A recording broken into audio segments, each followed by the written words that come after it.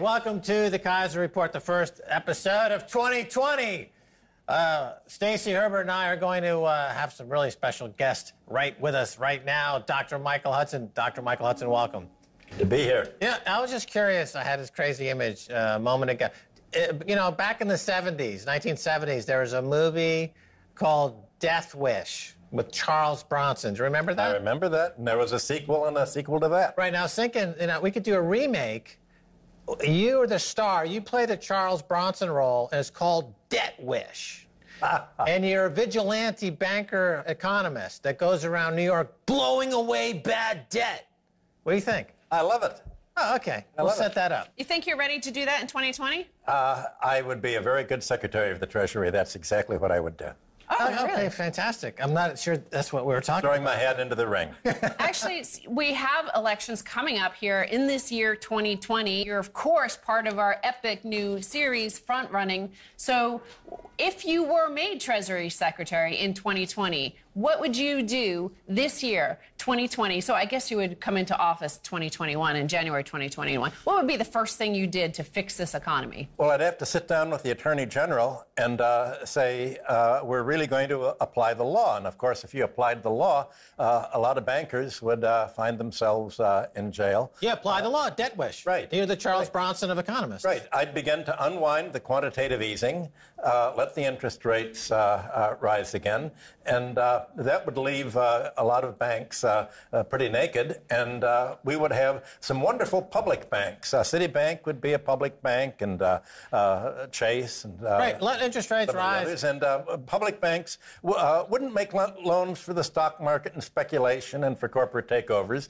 We'd make loans to actually spend into the economy, and I would oversee a rebuilding of America's infrastructure. Two questions. I'm reading some Northern European economists. I forget which either. It's Finland or Sweden. But there's a school of thought that believes in a natural rate for the of interest, which is roughly 4.5% to 5%. Do you believe that there is a natural rate of interest? There has never been a natural rate of interest. All rates of interest for the last 5,000 years have been administered rate. Any rate is an administered rate. But is there a sweet spot for rates that they would hew toward if left alone and not interfered with by central banks? If you believe in circular reasoning, you believe in a natural rate of interest. But it's all circular reasoning, and the idea that somehow without government intervention, if an economy could work without a government, somehow the private sector would equalize everything. But that's never happened in history.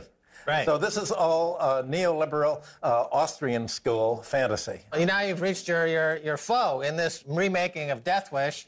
You're the vigilante, and I'm the Austrian economist. We meet in 42nd Street.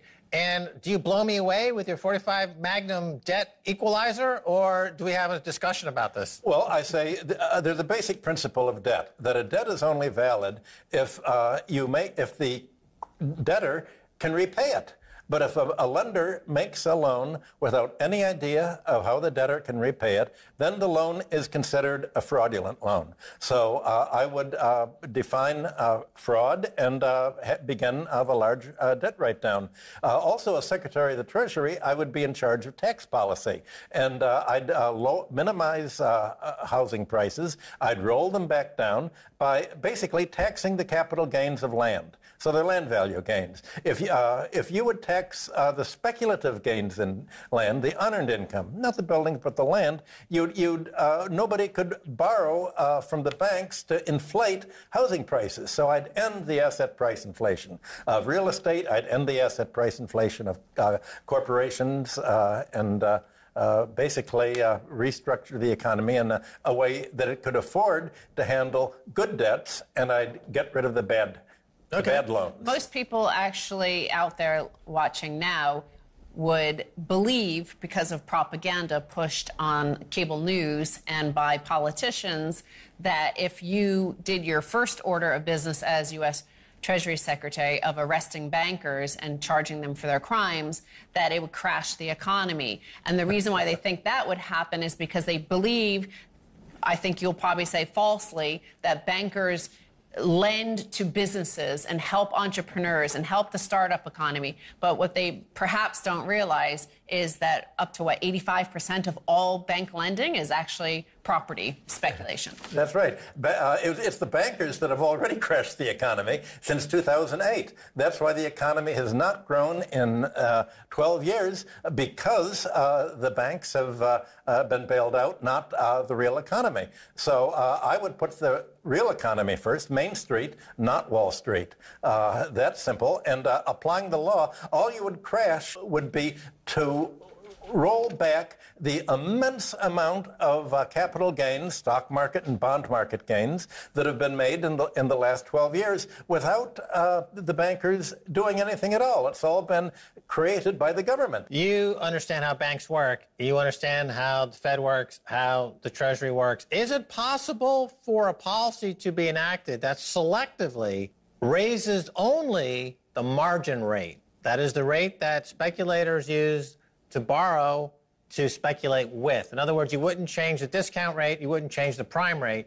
You're only raising the margin rate, which would apply to speculators. Can you selectively just raise that rate as a way to taper speculation? This proposal's been made for the last 60 years. Since I was in school, it was being made. Of course, you can have differential rates and differential reserve requirements. You want to minimize unproductive lending. You want to minimize takeover lending, speculative lending, derivatives gambles. Isn't this a magic bullet? What you want to encourage is consumer, lending to the real economy, to real investment. But as Stacey just said, that's not what banks do. What the textbooks say happens is not at all what banks do, and certainly not what I experienced when I was in banking. When Leon Cooperman, a hedge fund manager, or Warren Buffett, they go on CNBC and they literally cry, their tears flowing every time it's suggested that they start to obey the law or they start to get rid of their speculative excesses that are undermining the economy. Shouldn't the riposte to that from the Democrats or whomever be raise the margin rate? Okay, just raise the cost of what you're in other words, if you're at the casino and the casino's going bankrupt, the casino don't willfully go bankrupt. These gamblers are willfully bankrupting America. The casino has the good sense of raising the win ratio on the slot machines. They don't willfully go out of business. Can't we raise the win rate on the speculators by raising just the margin rate? Of course. 5% or 10%? Very good idea. I'm all for it. Every market is structured and managed. Every economy is a planned economy. The question is, who's going to do it? Well, right now, instead of the government planning the economy, you have Wall Street planning the economy, and that's more centralized than government planning. That's what people don't realize. When did you get your PhD in economics? 1968 or 67. Okay. So 68, of course, that's when we began the process of going off the gold standard, essentially, as we were sending too much gold overseas, financing this war in Vietnam and our trade deficit with France, UK, whatever.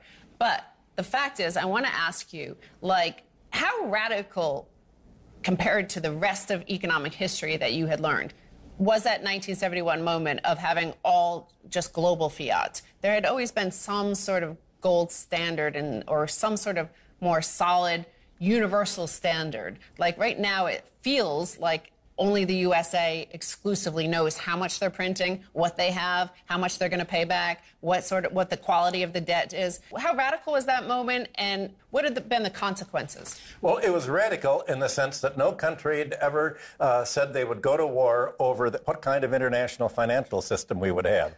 But once the United States went off gold, it threatened Saudi Arabia, for instance, that we would go to war if Saudi Arabia didn't recycle all of its oil revenues back to the United States. And I went to the White House and had a discussion about that. And it was radical in the sense that nobody knew that going off gold would enable America to have an entirely new kind of imperialism. Without paying in gold when we ran a balance of payments deficit, which was a military deficit, there's nothing that we could give other countries but government IOUs. And it was radical because the larger the balance of payments deficit we ran, the more these dollars went into foreign central banks, and they would use it to buy treasury bonds to fund the domestic budget deficit. All right, here's another question. Look, here's a $20 bill, right? Every bill, there's billions and billions that are printed, has a serial number.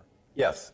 Why can't these serial numbers be published so the public can see exactly where they're all going? In other words, you're going to fly pallets of billions into Iraq, unaccountable, completely no oversight, for reasons we have no idea. That's unacceptable. Okay, if you want fiat money, you don't want gold. You just want paper money backed by a nonsense. Okay, that's what you want to do. But we should be able to see that number. At least with Bitcoin, I know exactly where every transaction is at every single moment of every single day for the rest of eternity. But why can't we publish that number so we can see where they're sending these dollars? Well, you have a pretty good idea from the Federal Reserve and the Treasury Bulletin publishing the currency denominations. And by far the largest massive currency are $100 bills held outside of the United States. Right. So the $100 bills are the medium of choice for Latin American drug dealers and CIA dirty tricks operations for Al-Qaeda. Let me ask you this. You've been around a long time. How come the CIA is so bad at coups these days? The CIA used to do coups in Latin America all the time, and they were pretty good at it. These days, they don't seem to be able to even stage a coup anymore. They screwed up in Venezuela. They can't even do a stage in America. They can't even do a coup in America, their home turf. They've been trying to do a coup against Trump now for a few years. They failed. How come they're so bad at coups, the CIA? Well, you had Hillary doing a coup in Honduras. That was the last major coup they've had. You've had the CIA help coordinate a coup in Brazil to put the elected president in jail. How many times did they try with Fidel Castro? Right. I think they tried to kill him 128 times, something like that. You have to realize that the CIA grew out of sort of the OSS called Oso Social. The CIA is run by very rich little kids that are playing a game. And it's very hard to have spoiled rich kids try to run the world when they really have not had to work in it or ever get by themselves. The Episcopalians. Those are my peeps. We run the CIA. That's our power base. You can have everything else. So you're going to be Treasury Secretary of the United States of America, perhaps by 2021. Next year, this time, you could be getting ready for office. But what of the candidates that we've had, even over the last, 2 years, many of them dropped out, who would you want to serve under? Which candidate had the best policies by? Well, obviously Bernie, and he'd probably put my former department chairman, Stephanie Kelton, as head of the Federal Reserve, and so we'd work just fine together like we did at UMKC. Modern monetary theory, which is a whole topic unto itself. It's fascinating stuff, but we got to take a break. When we come back, we'll pick it up from there. All right, don't go away. Welcome back to the Kaiser Report. First show of the new year. Welcome to 2020. Here's an update on the Death Wish project, the remake of Death Wish with Dr. Michael Hudson playing the role of Charles Bronson. During the break, I contacted Abel Ferrara. He was the director of such classics as The Bad Lieutenant. He's agreed to come on. He's now attached to the project. I've also agreed to appear in the film. It should be out sometime in early 2021. Stacey. Well, I've enjoyed spending the first few minutes of 2020 with Dr. Michael Hudson, but I really had an idea here that, your Treasury Secretary coming up next year, which means, of course, that the hashtag to elect you somehow got through the filters in Silicon Valley. And it made me think of California, which is the largest economy in the United States, is where any of the innovation happens. A lot of crime innovation happens here in New York. But out in California, what is wrong with that state? It's like the most liberal, the most so-called progressive, social justice warriors. They love to think of ideas to control the rest of the world of how they should live. And yet, when you look at that economy, which is the biggest in the U.S., it's a disaster zone. You have mass homelessness. Their infrastructure is collapsing. They have half the state incarcerated for life for stealing pizzas. So what would you do? What is wrong with California? The biggest state in your economy you control right now. What would you do to fix it? California's problems stem basically from Proposition 13, which was passed almost half a century ago to say we will not raise taxes on any property owned by anybody here. We'll only raise taxes once they sell. So taxes remain very minimal on masses of property there. The pretense was that this was to help homeowners stay in their homes and not be forced out as they reached retirement age with the house inflation going up and the tax inflation going up. The reality was this was all propaganda by the large commercial real estate interests. So commercial real estate, obviously the same corporations have owned them for the last 50 years, and the commercial real estate doesn't have to pay a tax. Well, almost all states and municipalities in the United States have based their local spending on the real estate tax. That's how America's functioned for 200 years. But California doesn't have that tax. So the Californians have voted. If you look at what economists call revealed preference, what do they prefer? Californians want to be poor. They want to be homeless. This is their democratic choice. They want the real estate people to run the state. They want the rich people to be untaxed, and only the employees pay the tax. They don't want free education. They voted against that. They want a very expensive education so that they have to go out of state. They think that that will encourage the children to have another experience in the more civilized part of the country. So California has really voted for suicide. And it's because largely of the real estate and Proposition 13, the enormous amount of propaganda that went into electing Ronald Reagan, who basically wanted to make wealth the old-fashioned way, to take the public sector and give it to the campaign contributors to loot. So California's been looted steadily. It's like the gold rush all over again has been the result of neoliberal policies in California. What you're describing there is cognitive dissonance, right? People don't associate Prop 13 with the fact that they have no money to supply adequate infrastructure and to combat homelessness and provide basic services. That's right. Where in economics does one factor in cognitive dissonance? In other words, in the last 10 or 15 years, we've had the growth of behavioral economics, and this is an attempt to somehow quantify and monetize our mass behavior and to understand how that impacts the economy and then to enact policies to mitigate that risk. Do you follow that school at all? Do you have any thoughts on that? Is it something that needs to be put more aggressively into the policy mix in a state like California? Well, the role of economic education is to create positive dissonance. It really should be taught in the literature department as part of science fiction because it teaches about a parallel universe of how a universe would run if Austrians of the 19th century had designed it, or if Milton Friedman in the Chicago School designed an economy without a government, without regulation, without crime, where everybody behaved rationally in a way to create wealth. Of course, this is what the Romans believed in their legal system, and we all know how that ended up. Well, let me give you another example. Cognitive dissonance is baked into the cake. You have this disassociation, the Prop 13. I don't understand why there's so many homeless people here. Well, their government is bankrupt. But what about, here's L.A. I mean, the movie industry wouldn't exist and the technology industry wouldn't exist without government, without taxes.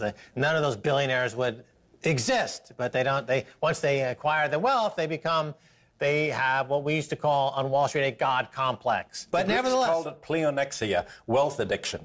We were just in Detroit, and in Detroit, a wealthy company in the lending business plunked down billions, bought 100 buildings in downtown Detroit, and completely fixed it up. And there's not homeless people on the street.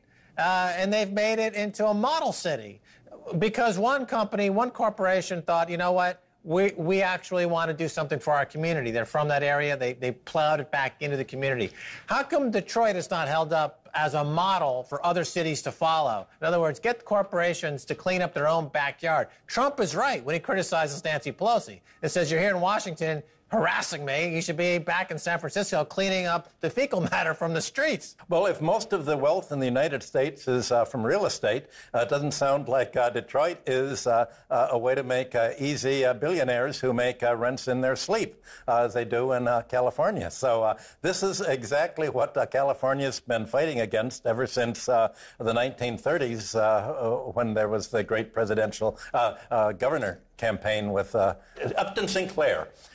who ran for governor on basically a real estate ticket. He was a follower of Henry George, and he realized that the precondition for being governor of California was not understanding how the economy worked. Author of The Jungle, Upton Sinclair? Yes. Who came up with the phrase, you never trust a guy whose salary depends on him being lying?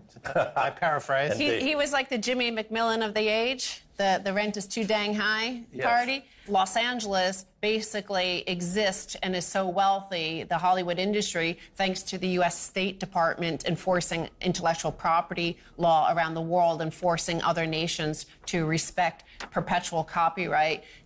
Silicon Valley, San Francisco has similar, but Silicon Valley also has the added benefit of massive amounts of DARPA money. The Department of Defense pours money in there for them to develop technology for the military weaponry. And in fact, in the 2020 budget, that was significantly increased as we pivot towards more cyber war, AI war, and outer space war. We're in 2020, the election. You're not yet Treasury Secretary. But wait, remember what happened right after World War II in Los Angeles?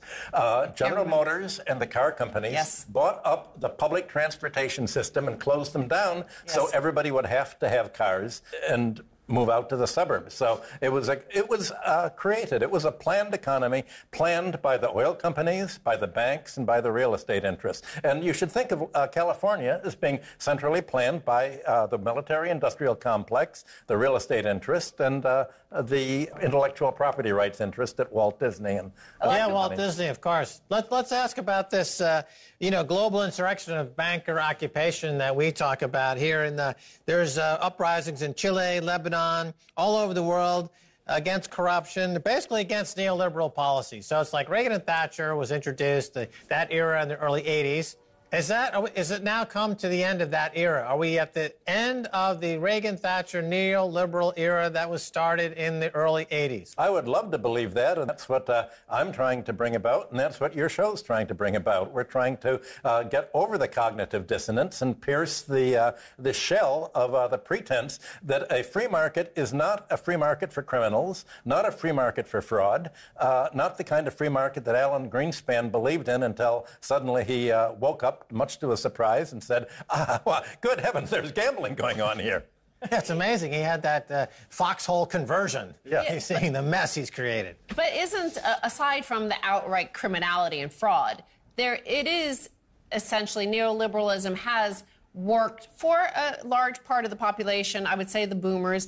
Essentially, we've had a pyramid scheme, and it's mostly based on property, but they were first in. So isn't it naturally going to end, even if it's not outright fraud, by the new population of younger people who are like, dudes, like I have to, I can't live, right? Like I can't afford education, health, anything, property, nothing.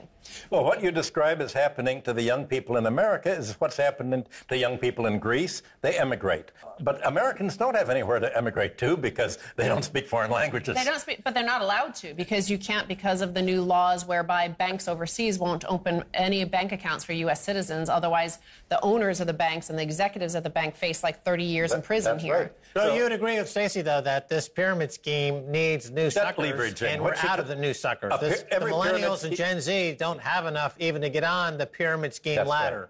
That's right. And they can't emigrate, you're saying. That's right. It's so they're just going to stay here and do what? Rise up. Rise up? There's no other solution. But how do you do that if you only have two parties that are the same party with the same donor class? There has to be a political revolution in order to have an economic revolution here. How are you going to have that?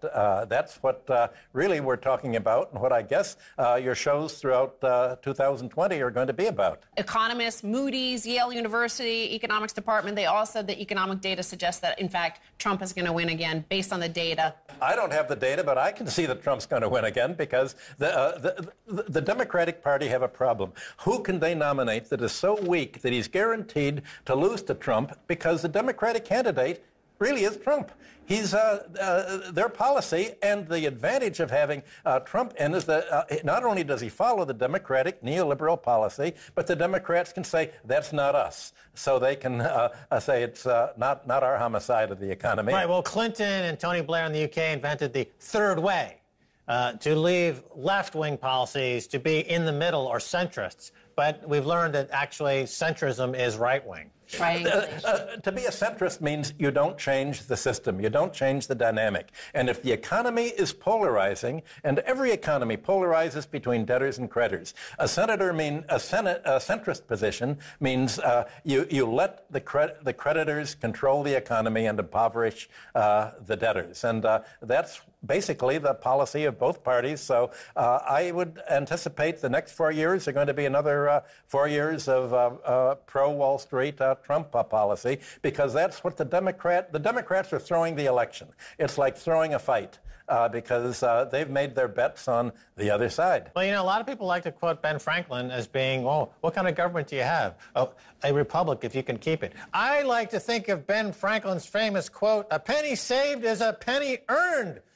But that's not how you make savings these days. You don't earn your money. I'm cutting you off right there. And that's it. Thanks for being on this special Happy New Year show, Dr. Michael Hudson. And that's going to do it for this edition of the Kaiser Report, Episode 1, 2020. Until next time, bye, y'all.